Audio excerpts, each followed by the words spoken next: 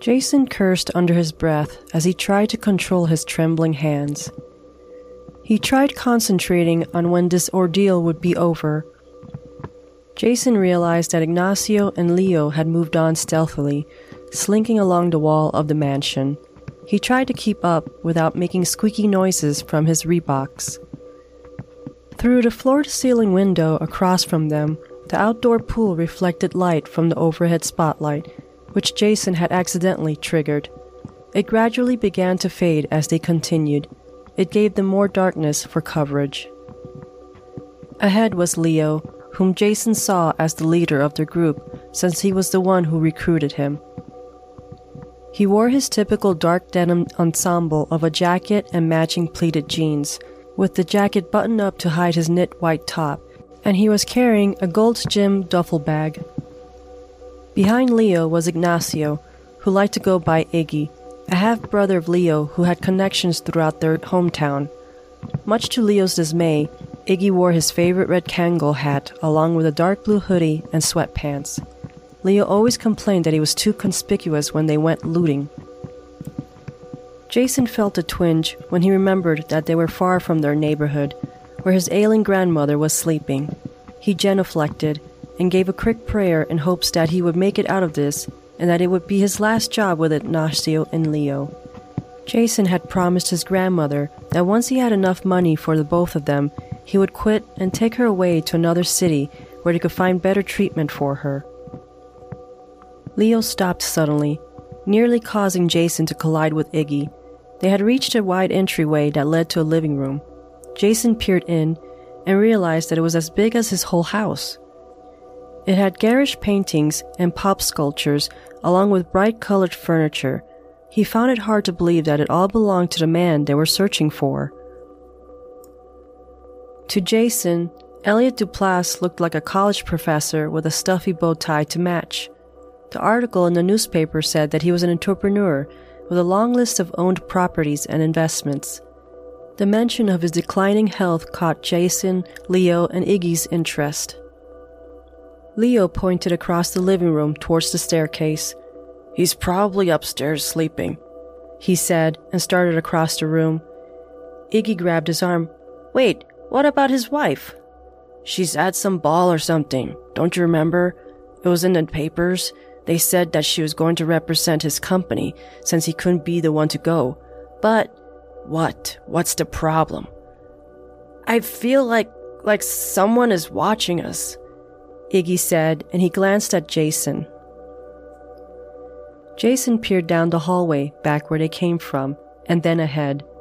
The feeling he had made sense now that Iggy said it out loud. It wasn't only fear he had, but the sensation of eyes upon him, as if he were back in a police lineup. "Don't be stupid," Leo said, yanking his arm from Iggy's grip. Going single file, the three of them made their way to the staircase. Leo tested the first step by gently placing one foot and then the other. No noise emerged. Jason glanced at his Casio digital wristwatch.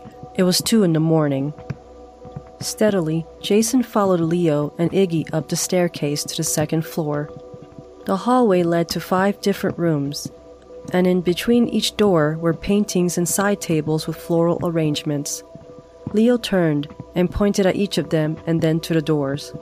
Leo and Iggy approached the door, and Jason chose one further down the hall. With his gloved hand, he turned the brass knob slowly. The room was cavernous and was in shadows except for the faint glow of a nightstand lamp. Next to it was a circular bed loaded with pillows and a sleeping form. Jason froze. He could hear heavy breathing and a machine droning. The respirator mask was snugly placed on Elliot's face. His eyebrows were furrowed as if he knew that Jason was in his bedroom. Satisfied that his entrance hadn't disturbed Elliot, Jason turned back. Leo and Iggy were returning back into the hallway. Jason signaled to them. Each of them pulled out a plastic Halloween mask from Leo's small duffel bag. Leo was a wolf, Iggy was Wonder Woman, and Jason was Alf.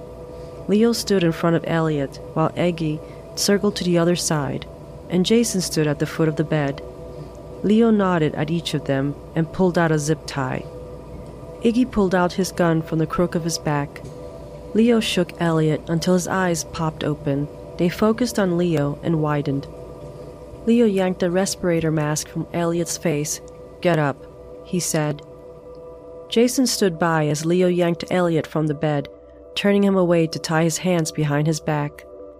Elliot glanced at Jason and then Iggy, his head bobbing as if he were on a life raft waiting for rescue. Jason peered at Iggy, who only stood watching, his gun pointed at Elliot. He imagined him smiling underneath the mask.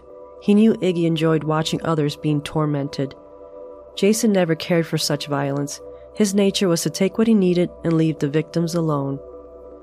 Besides the massive circular bed, there was a lounger near the bay window, along with a mirrored dresser next to it. On the other side was the walk-in closet and the bathroom.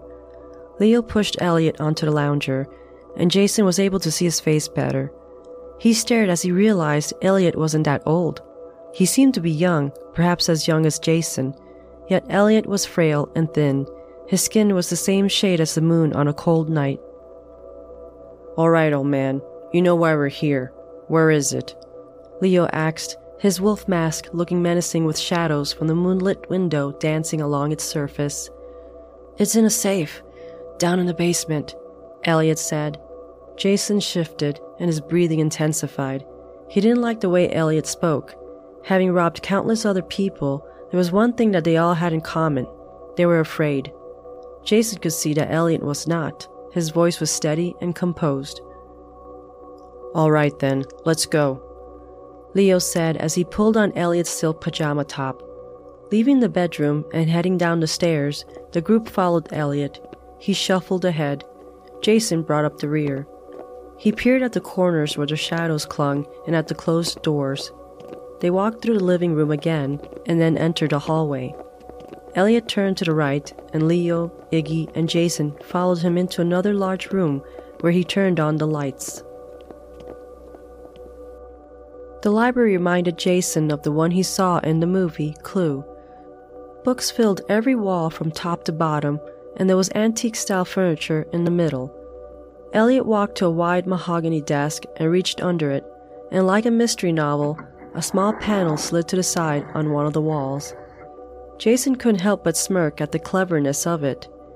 He saw that the hidden alcove had a keypad, which Elliot punched rapidly in his code. Next to Elliot, a shelf revolved, revealing stairs heading down. He reached inside and flicked a switch. He turned to stare at the group. Jason watched as Leo hesitated first and then stepped towards the staircase. "You're going first," he said. Elliot glanced back at the entrance of the library and then gradually took the first step, gripping the bars for support. Jason peered back at the library's doorway. Shadows danced at the edges, and then a hand clasped his shoulder. "You go next. Basements give me the creeps. It's probably like that movie Amityville Horror, you know?" Iggy said. Jason choked out a short laugh as he ascended the stairs. The smell of mold and mothballs greeted his nostrils in the basement. He held onto his nose to keep from sneezing. A light bulb swung on a string above, and he could see in the swaying light misshapen objects on each side of the walls covered with faded cloth. It was a stark difference between the lavish upstairs quarters. Jason saw Leo standing behind Elliot as he worked the dial on a tall safe. Iggy walked past him with his gun drawn and stood to the side. Jason peered up the stairs, and for a moment, he thought he saw a shadow pass in front of the doorway. He stepped further into the basement, his back to the others. For the first time, he wished that he had a weapon. He never cared for the guns and had always left it to Leo and Iggy to use them. Jason leaned against an open space on the wall. He was able to watch the stairs and the others. As he peered at Elliot, he noticed something on his neck. Jason's eyes widened as he recognized what it was. 2 puncture wounds. He felt the powerful need to genuflect but caught himself. The safe door swung open with a shrill twist of metal. As the others stepped in to search the safe, the light went out. Jason groaned and stepped back into the wall. A swooshing sound filled the basement, and Jason's mask was ripped off his face. Gasping, he raised his arms up, trying to touch his way. The light came back on. Jason blinked, scanning the basement for Leo and Iggy. He found them where he last saw them, their masks having been taken. Leo staggered in place. Iggy was pointing his gun at the floor, while Elliot was nowhere near the safe. Jason found Elliot at the foot of the stairs, along with a woman. She looked like an actress, sleek, beautiful, and commanding. Her blonde hair was in a messy bun, and she wore a tight, long, dark blue gown. The woman peered at them, and Jason could see a bit of shine in her eyes, as if she were a stray cat at night. There was a click from Iggy's gun as he released the safety. The woman smirked. There was the swooshing sound again. The air felt turbulent. Jason saw blurred movement, yet it was hard to see what was going on. Iggy screamed, and the gun clattered to the floor. Jason stared at Iggy's hand as it bled freely from the stumps of his missing fingers. Leo grabbed Iggy and leaned him on the wall. He went for the gun. "I wouldn't do that." The woman spoke. Her voice was both smooth and acidic, like a glass of Chardonnay. Leo pulled his hand back and peered at Jason. Jason watched the woman as she placed her hands on her hip. Elliot stood back with his arms crossed in front of his body, as if he was cold. "You all made a big mistake coming here," she said, and she met each of their eyes. "I'm Monica Duplass, and I may not look it, but I am 800 years old. Fairly young for a vampire, figuring there aren't very many left." Monica teased a smile. Jason felt his mind drift, as if he were floating away on an inflatable tube. He didn't understand how this could be happening, yet he knew that he was in mortal danger, whether Monica was telling the truth or not. Iggy moaned in the background. "We weren't going to hurt him. We just wanted the money," Leo said. "There's no money. See for yourself," Monica said, her eyes drifting towards the open safe. Jason turned and saw that the safe was empty. He had missed a chance earlier to look inside. "You think we would keep money in this smelly basement? Elliot was just buying himself time while I made my way here." "How is that possible? He didn't use a phone," Leo said. "He told me through here," Monica said as she touched her temple. Jason frowned and peered at Leo, who continued to stare at her. "We are telepathically connected since I started sucking on his blood. I know everything about him." Jason looked at Elliot, who stood motionless. No look of surprise had crossed his face. Jason had a feeling that they had stumbled upon a bizarre relationship that he wanted to know little about. "Now, you either believe me or you don't. Either way, I told you this because you all won't be leaving here," Monica said, and Jason noticed that her upper canines began to stretch past her lower lip. "Let's see.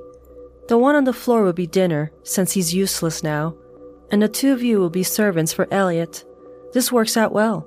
I've been looking for caretakers." Monica lunged, and her form became a blur as she went for Iggy. Her movement slowed down enough for Jason to see her slash his throat, leaving him to bleed on the floor. She grabbed hold of Leo's neck and plunged her teeth into him. He jolted and moaned. Monica let go of Leo, and he collapsed. She locked eyes with Jason, pressed her body up against him, and drew her face towards his neck. Jason whimpered and shut his eyes. Monica jerked and sniffed like a predator searching for its prey. She stepped back, her face scrunched into disgust. "You smell awful. You're too pure. You're probably even a virgin." Jason blushed. "Please don't kill me," Jason said as he genuflected. Monica screamed, "Stop that! I don't want to see that. Get out of here, if I ever see you again." Jason took off past Elliot towards the stairs. "You won't, lady, I swear. I'm getting the hell out of this town with my abuela," he said over his shoulders, not daring to look back at Leo and Iggy.